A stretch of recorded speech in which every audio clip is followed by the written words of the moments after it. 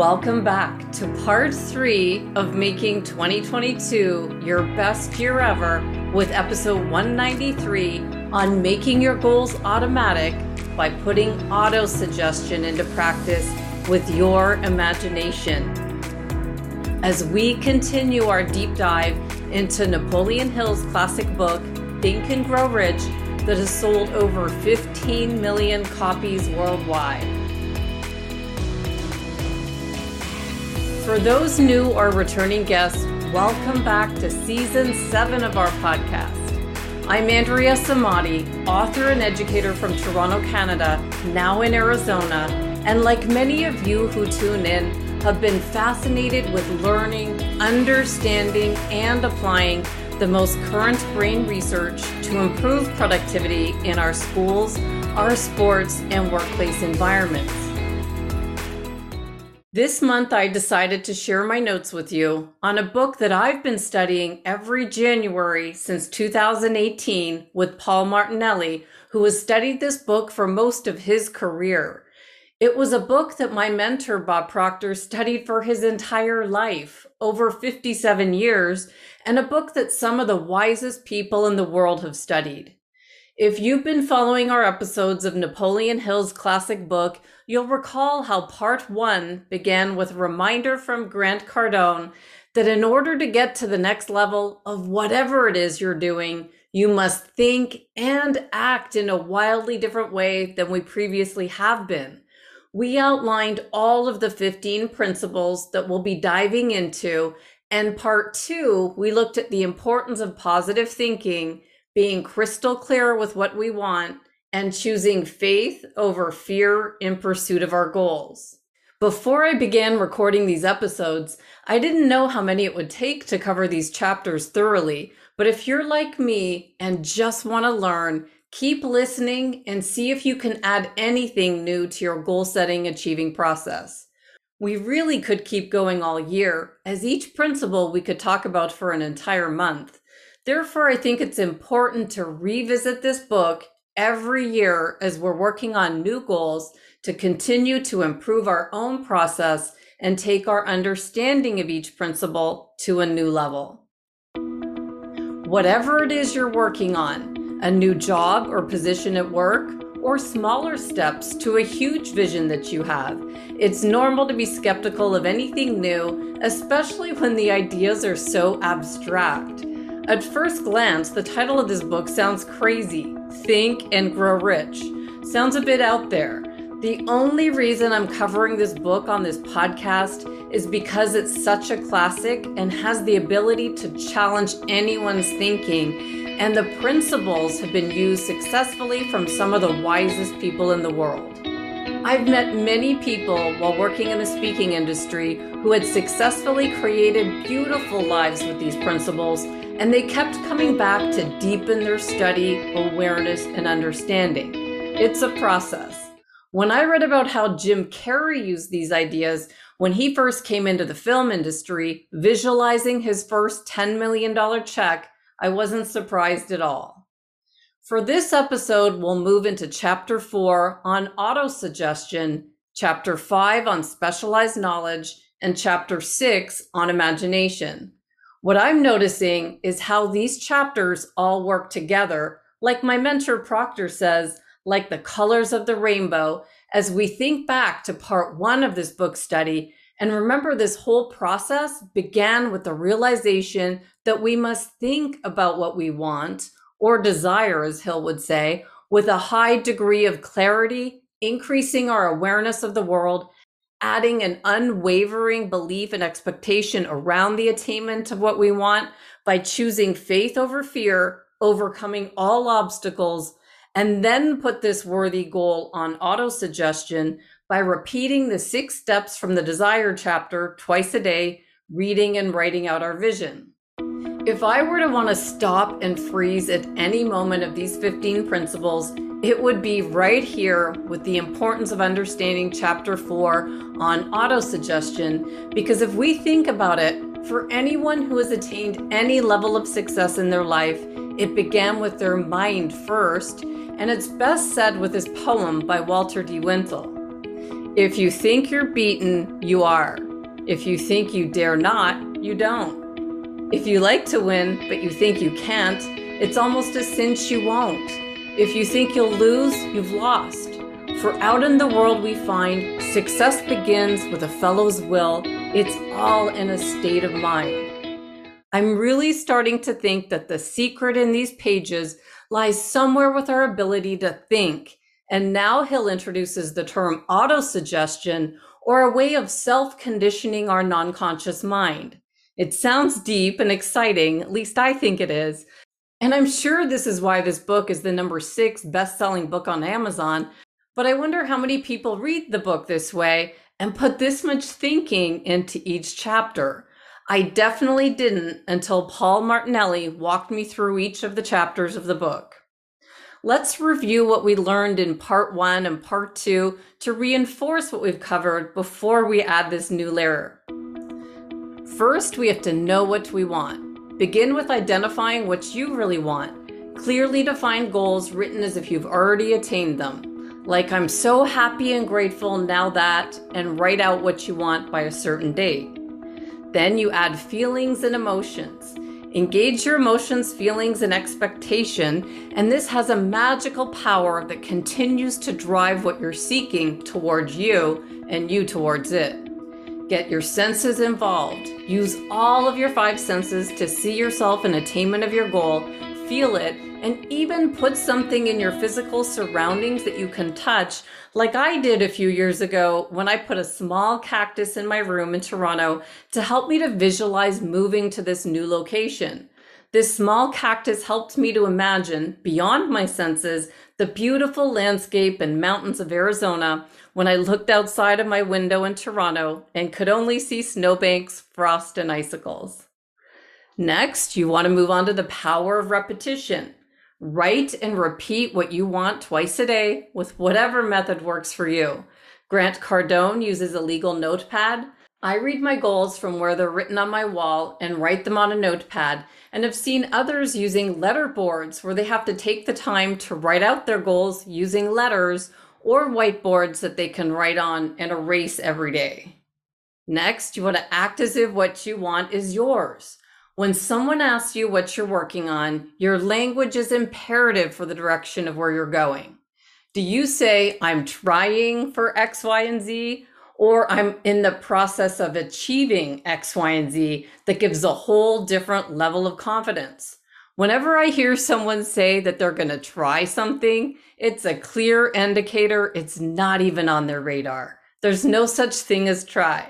You're either doing something or you're not. And finally, choose faith over fear. When you keep moving past all obstacles, you'll notice that new people, circumstances, and situations will come your way to help you. There's no such thing as something for nothing, and this only comes with hard work and perseverance. Which leads us to the next chapter in the process with chapter 4, autosuggestion or self-suggestion. This chapter is best described with a quick lesson on how the mind works. And I first wrote about this in my first book, The Secret for Teens Revealed, in Lesson 2, What is Your Mind? And I first learned this concept while working with Proctor in the seminar industry, and it really did change the way that I think. The idea of creating order in our mind with the image of the stick person originated from Dr. Thurman Fleet in 1934 and is a way of thinking of our mind. If you look at the image in the show notes labeled A, B, and C of the stick person, A is our conscious mind in the diagram. And it's the part of our mind that we use when we're consciously doing something like reading, studying, learning, solving problems, or even playing sports. Then we have B, our non-conscious mind, and it's the part of our mind that accepts whatever enters it. This is an extremely powerful concept. And since I learned this before I had children, I was very careful of not playing the news around the kids when they were little, even when they were babies. We know that watching and listening to the negativity on the news is not good for us, as it seeps into our mind when it's in a submissive state, or a baby's mind that's wide open to whatever you put into it. And this can change how we feel. That's because What we're hearing is going right into our non-conscious mind and impacting our body, and in turn, as adults, impacting our results. If you have young children, you can use this to their advantage by guarding their mind from negativity and adding positivity whenever you can, by playing classical music in your home, or also by whispering in their ear before they go to bed at night something powerful like, "You will achieve all your goals and live a wonderful, happy life," as you send them off to sleep. Always be mindful of what you have playing in the background of your home. With this principle of autosuggestion, it really does matter. It's also important to think about this when we sit down to eat. Our mind goes into a submissive state when it's not thinking, and anyone else's negative thoughts can go straight into our non-conscious mind. It's very important that we're careful who we surround ourselves with, as their thoughts can impact our mood for this reason. And we've all felt this happen. The image in the show notes explains why. Next, we have C, or our body. And I know that you'll know that our thinking and attitude can impact our health, since our body inherits what our mind expresses. Healthy thoughts put our body in the best environment for health, and conversely, when we dwell on negative situations, that can stress our body and cause dis-ease. A healthy dose of optimism can go a long way with coping with life's stressful situations. Just by looking at the stick person diagram, we can see how autosuggestion is one way to access our non-conscious mind, so we must be integrity of what we're thinking and feeling, creating the results we want. When our thoughts and feelings are lined up, it's called praxis. And it's the first step towards putting this principle of autosuggestion into action. By repeating your goals twice a day, eventually with time, you'll believe what you're saying, build faith, and it's the belief mixed with faith that will drive your behavior moving forward. Before we move on to the next chapter, 5, on specialized knowledge, I think it's important to bring up one of the big ideas I learned from working with Bob Proctor, who's been reading this book for his entire life, over 57 years.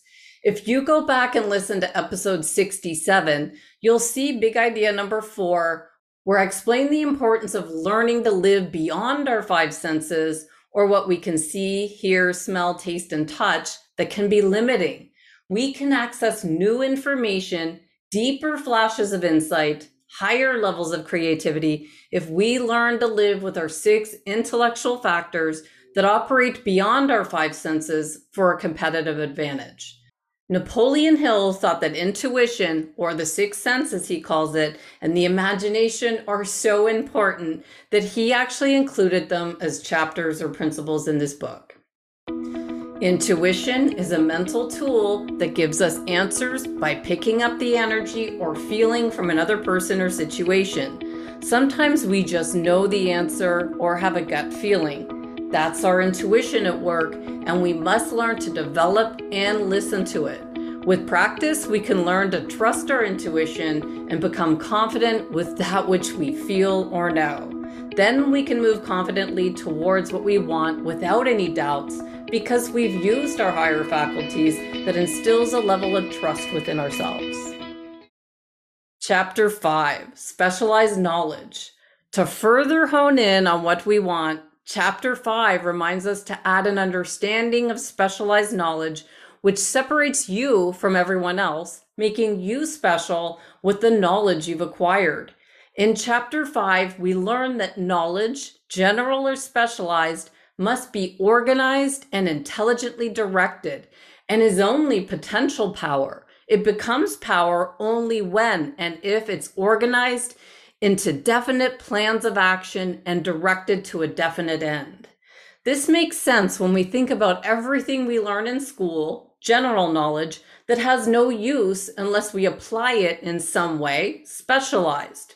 Hill explains this is the missing link in all systems of education, the failure of educational institutions to teach their students how to organize and use knowledge after they acquire it.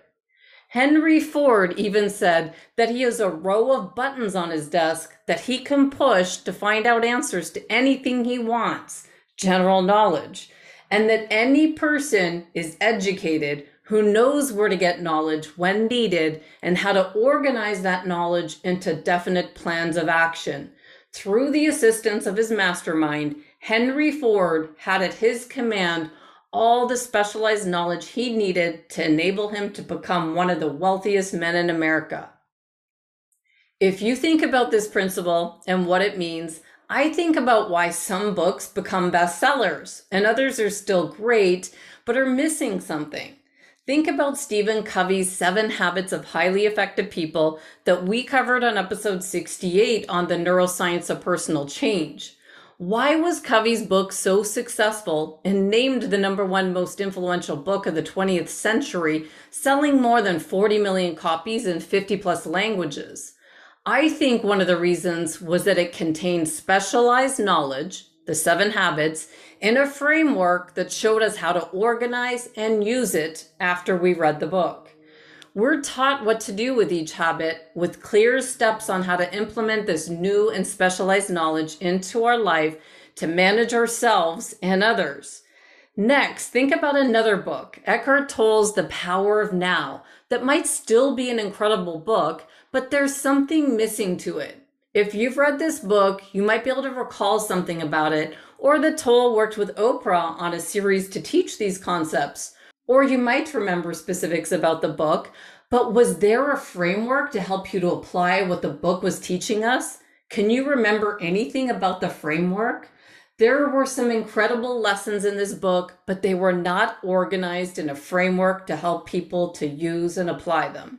Knowledge is not power until it becomes organized in definite plans and actions. And Hill reminds us that just because Henry Ford had little formal education, it didn't mean he was not educated. The word educate comes from the Latin word educo, that means to educe, to draw out, to develop from within. An educated person is not necessarily one who has an abundance of general or specialized knowledge. Educated people have developed the faculties of their mind that we reviewed with big idea number 4, so that they may acquire anything they want or its equivalent without violating the rights of others. So how do we use specialized knowledge to reach new heights? Are you continually looking to improve your talent? When you can take someone who's developed their talent in a way that comes natural to you, but amazes others, you've developed something unique. This must be improved, honed, and further developed to continue to grow, expand, and meet with success. Do you see how each of these principles of the book are all a part of a formula? It's a process.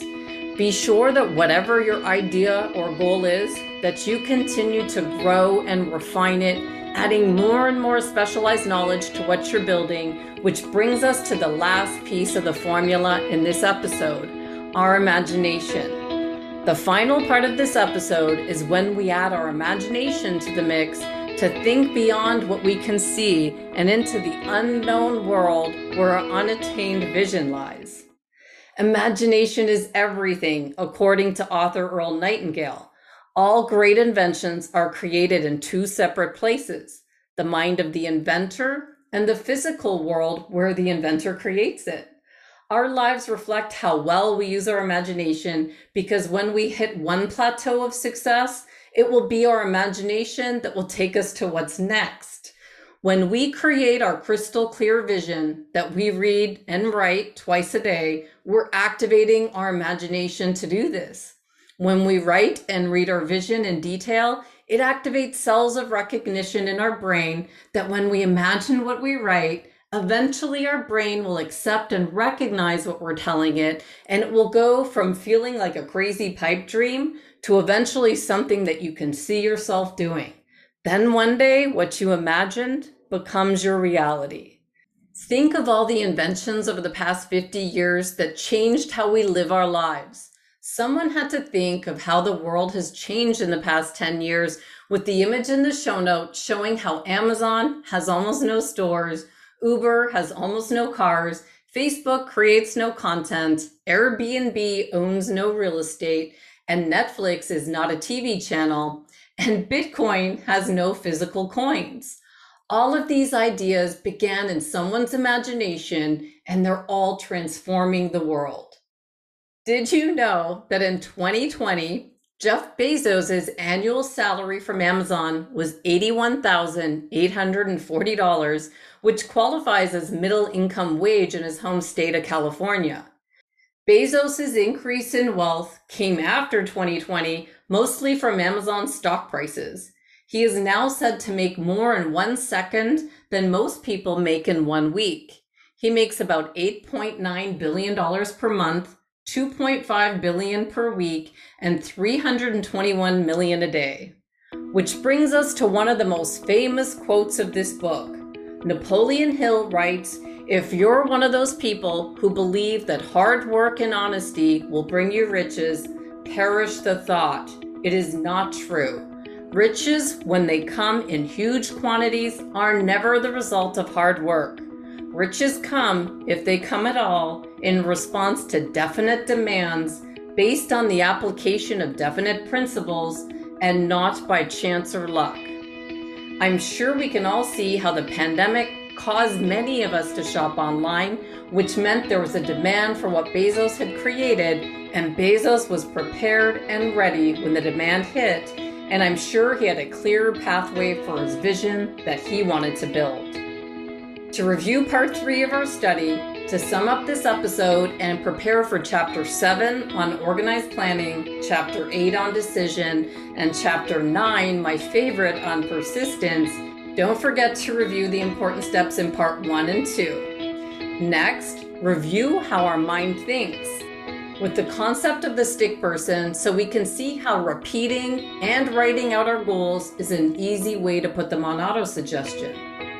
Next, we want to learn to live beyond our 5 senses, or what we can see, hear, smell, taste, and touch that can be limiting. Revisit episode 67 and pay attention to the definition of intuition and imagination, since Hill felt they were important enough to list both of these as his 15 principles. Next, keep learning by thinking of how you'll continue to acquire and organize specialized knowledge that will take you to new levels with your craft. Finally, let your imagination soar. Hill suggests reading the entire book first, but coming back to this chapter to put your imagination to work. Remember, this is all a part of a process. If it seems like there are many ideas stacked together, just keep reading and thinking, and each time you put in some more thought to the potential of these ideas, your awareness will expand, giving you a new level of confidence for whatever you're working on. I'll see you in a few days with the next 3 chapters. If you're enjoying the Neuroscience Meets Social and Emotional Learning podcast, please don't forget to subscribe so you'll stay up to date with our new episode. While you're there, please feel free to give us a review or a 5-star rating, as it helps others find us. For more information on our programs, books, and tools for schools and the workplace, visit us at www.achieveit360.com.